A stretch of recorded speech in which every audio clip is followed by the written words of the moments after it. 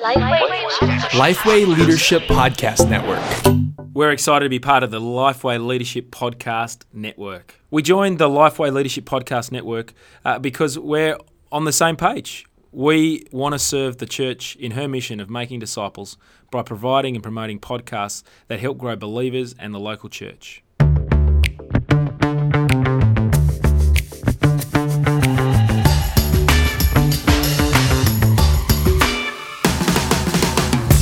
G'day, I'm Scott Sanders. And I'm Derek Hanna. Can you do the line, Derek?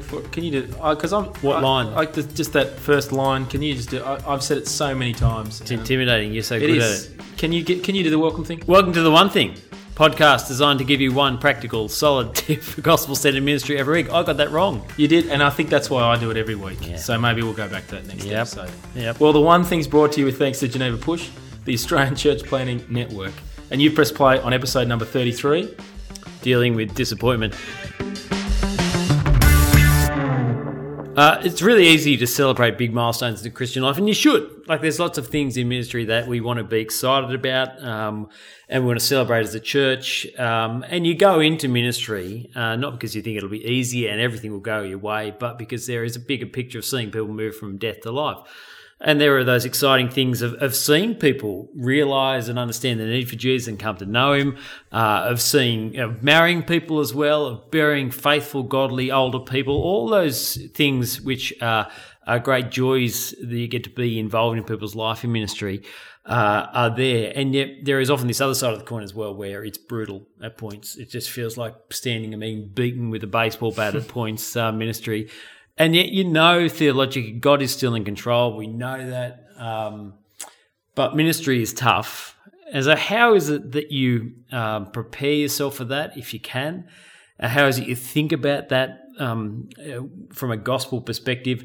And then how is it you walk with your family, your wife, your kids, or those around you through that in a way that is God-honouring? That's what we're talking about today. Now, this episode of The One Thing, we've got a special guest, Dave McDonald, or Macca as he's known. He's a pastor, a preacher, an evangelist who has seen both sides of that coin. Dave, welcome to the show. Thanks, Scott. Now, Dave, you've devoted years to student ministry, you've planted successful churches, and now you have a really important role of supporting other pastors around Australia as the National Director of the Fellowship of Independent Evangelical Churches, or FIAC, or FIEC, but you've also experienced many things that we'd call setbacks. I can still remember, being in Melbourne with you. I think you were heading off to sign the papers to pay for pay the mortgage for the house in Darwin, and you're about to plant a church. And then I can remember being with you a week later down in Canberra. You've just been given the diagnosis that you've got lung cancer and you won't be planting a church.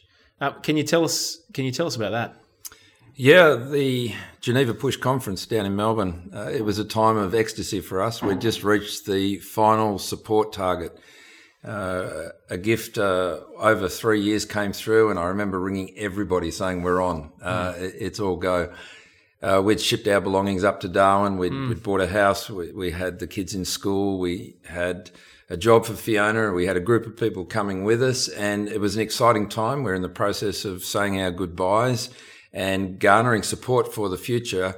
And then, of course, a week later, I ended up in hospital, not knowing exactly what was ahead, but within days was diagnosed with a serious lung cancer. I was not expected to live beyond a year at that point of time, and we had to make some massive decisions, pretty much to reverse our plans. Physically, that meant relocating everything back to Canberra and trying to regroup. In terms of the relationships with people, some continued to go to Darwin and they found their way into other churches. Some stayed with us in Canberra. We had a ministry trainee who'd shipped all of their belongings up to Darwin, shipped them all back again, and picked up a traineeship with Crossroads. So it was a time that wasn't just impacting me and our family, but a very wide group of people. And in so many ways, it was a time of dashed hopes. We'd really been looking forward to a fresh start in ministry, to take what we'd learned, I guess, over 20 years and apply it to a new situation. We knew it was going to be hard, isolated, difficult climate, a secular society, probably the most secular in our country. Very proud of its separation and isolation, the challenges of itinerance, of people living in a frontier kind of rough place. And of course, the big challenges of Indigenous ministry, with so many people moving from the communities into the city of Palmerston. And it was exciting. It presented a challenge that was really charging our batteries, and then all of a sudden it's gone. And you're you're still excited about it. There's still a need for a church in Palmerston. In fact, there's a need for 2 churches in Palmerston. Absolutely, yeah. It's been 6 years. Yeah. Praise God, you're still alive. Yeah. In hindsight, you can look back, and that's helpful. But at the time, how did you deal with the disappointment of all that? Look, it came in a flood. It literally did. I went into hospital thinking I wasn't too bad, expecting I'd probably had too much coffee and would be home in an afternoon. But every piece of news just made it deeper and deeper and deeper. And to be told after a few days that there was no cure, and that the physical impact, the emotional impact, the relational, the spiritual, everything just weighed in, and I really found myself in a place of deep darkness, struggling as to whether I believed what I'd been heading off to proclaim, what I'd always been teaching and sharing with people about Jesus and what he'd done and his resurrection and the hope for all eternity, questioning those very things. And I never thought I would be in that place. I got very down, and I'm so thankful to Fiona, my wife. I'm so thankful to her children and close Christian friends sticking by me and pointing me to the truth, opening up the Bible with me, praying with me, and just travelling a journey from a point of insecurity and fragility to regain confidence in the God who had hold of me the whole time. So how did you claw your way back out of that? Because that's a deep hole you're describing there. I wouldn't say that I clawed myself out in a way. I think God helped bring me out, and it wasn't a straight pathway. One of the things about a regime of chemotherapy is that it pretty well brings you to your absolute bottom, and the weakness is so extreme that the nature of our physical, emotional, spiritual, everything weighing in on me, I was in a bad place on a regular basis. I lived a cycle really where things were very difficult. And what I found myself doing in the midst of that, in the better times, was going back and asking some of those basic questions that I asked when I first became a Christian. I read books over again, like More Than a Carpenter by Josh McDowell. I found myself kind of working my way through little video snippets on the Centre for Public Christianity, evidence for history and archaeology and these sort of things, just reminding myself that this isn't wishful thinking. There's no place for wishful thinking when you're on your deathbed. This is actually something that we believe that the evidence is overwhelming for, and therefore I found myself going back and my faith being strengthened again by some of those reasons, some of that foundation that I'd looked at years before. Yeah. Well, look, we usually at this point we'd have a kind of break into a toolbox, stuff people find helpful on this particular topic. Are there things when you were in that place? You mentioned a couple of books there, More Than a Carpenter by Josh McDowell. Are there things people did even that you found particularly helpful to drive you back to the truth, to remind you of who you were in Christ, and to help you move forward? Anything you recommend? Definitely. I received text, I received cards, I received visitors, I received emails and Facebook messages that contained scripture.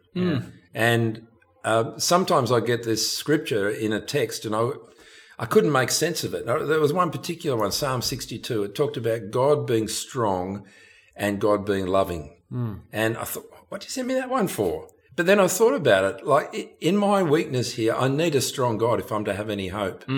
And if God is just strong and he's not loving, then I've got no basis for confidence that he's got my best interests. Maybe he's torturing me for something that I've done. And being reminded that God is powerful and loving, and that I see that supremely in the cross of Jesus, very important. And I don't think I can speak too highly of just opening up the Word of God. Mind you, a couple of blokes came in and said, how about we read this? And then I learned it's what they're preaching on the following weekend. And I thought, yeah, are you here for me or am I here for you?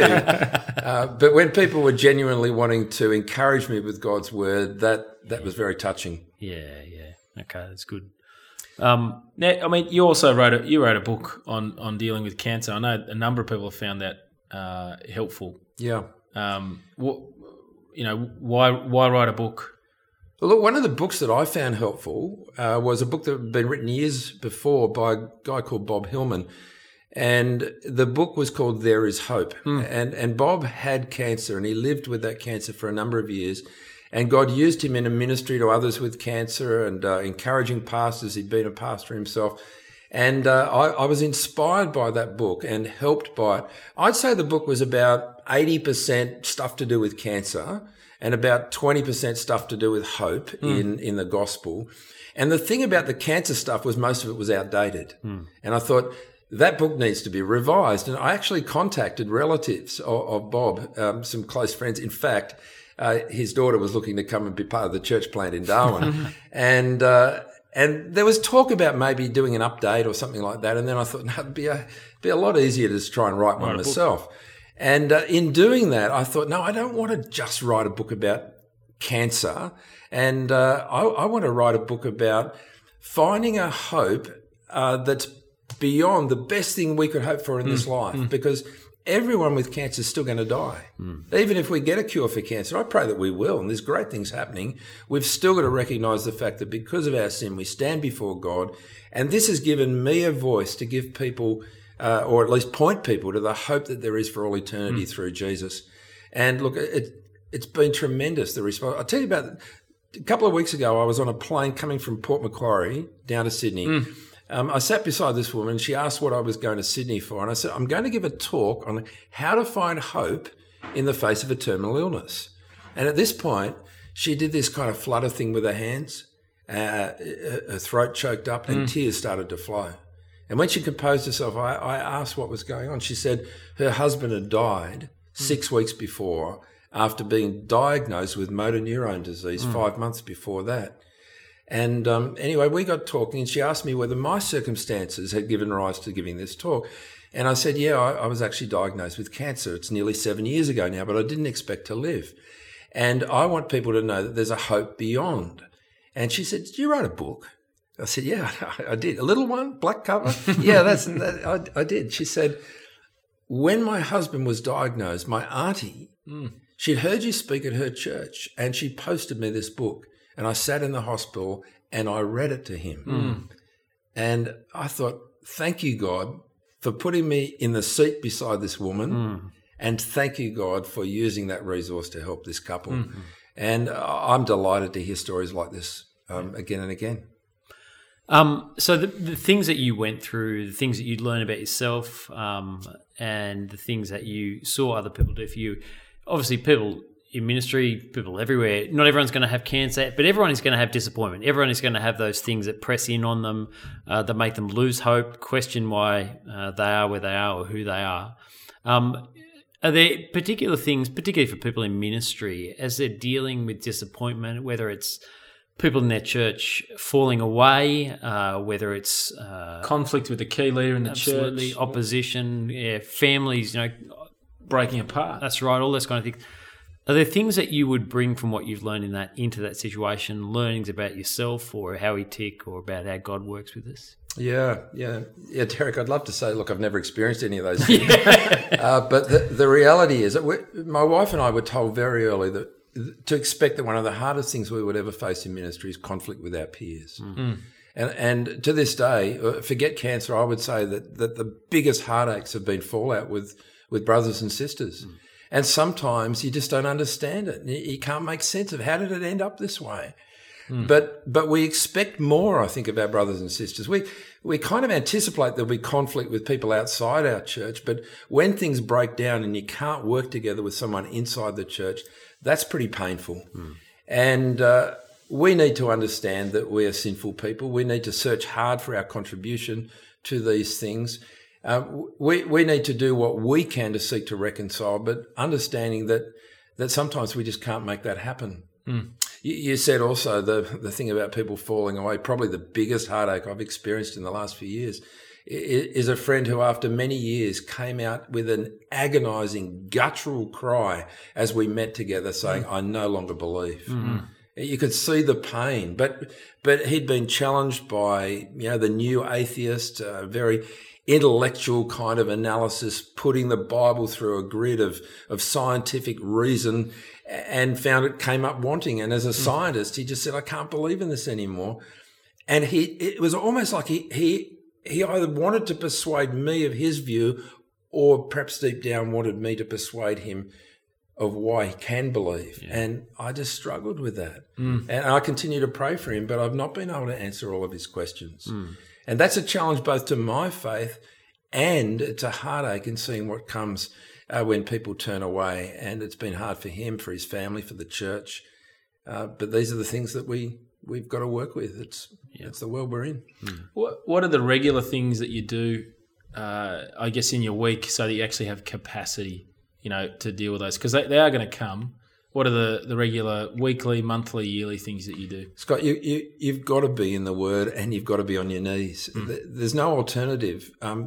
God's the only one that can take people from hell to heaven. God's the only one that can transform a heart and mind. And if I'm not dependent upon God, and if I'm not having my beliefs reinforced through His Word, then I'm going to be drifting as well. And it's these times, I think, when I recognise my inability.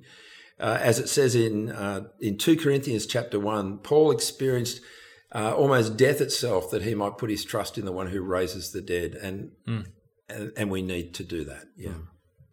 So, Macca, one thing that people should take away when it comes to dealing with disappointment.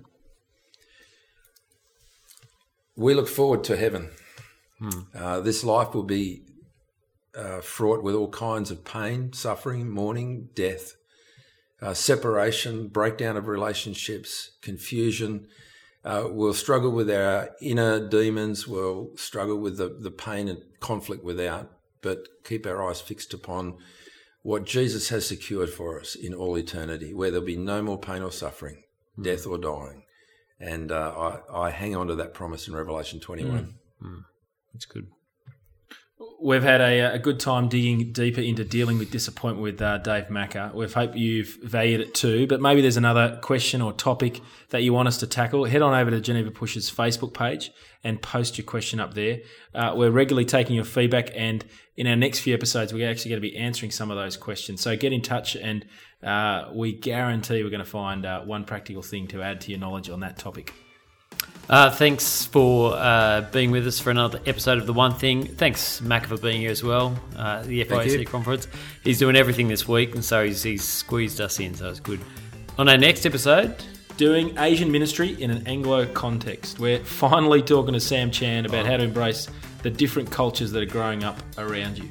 I'm Scott Sanders. And I'm Derek Hanna. Chat soon. Good luck trying to get a word in.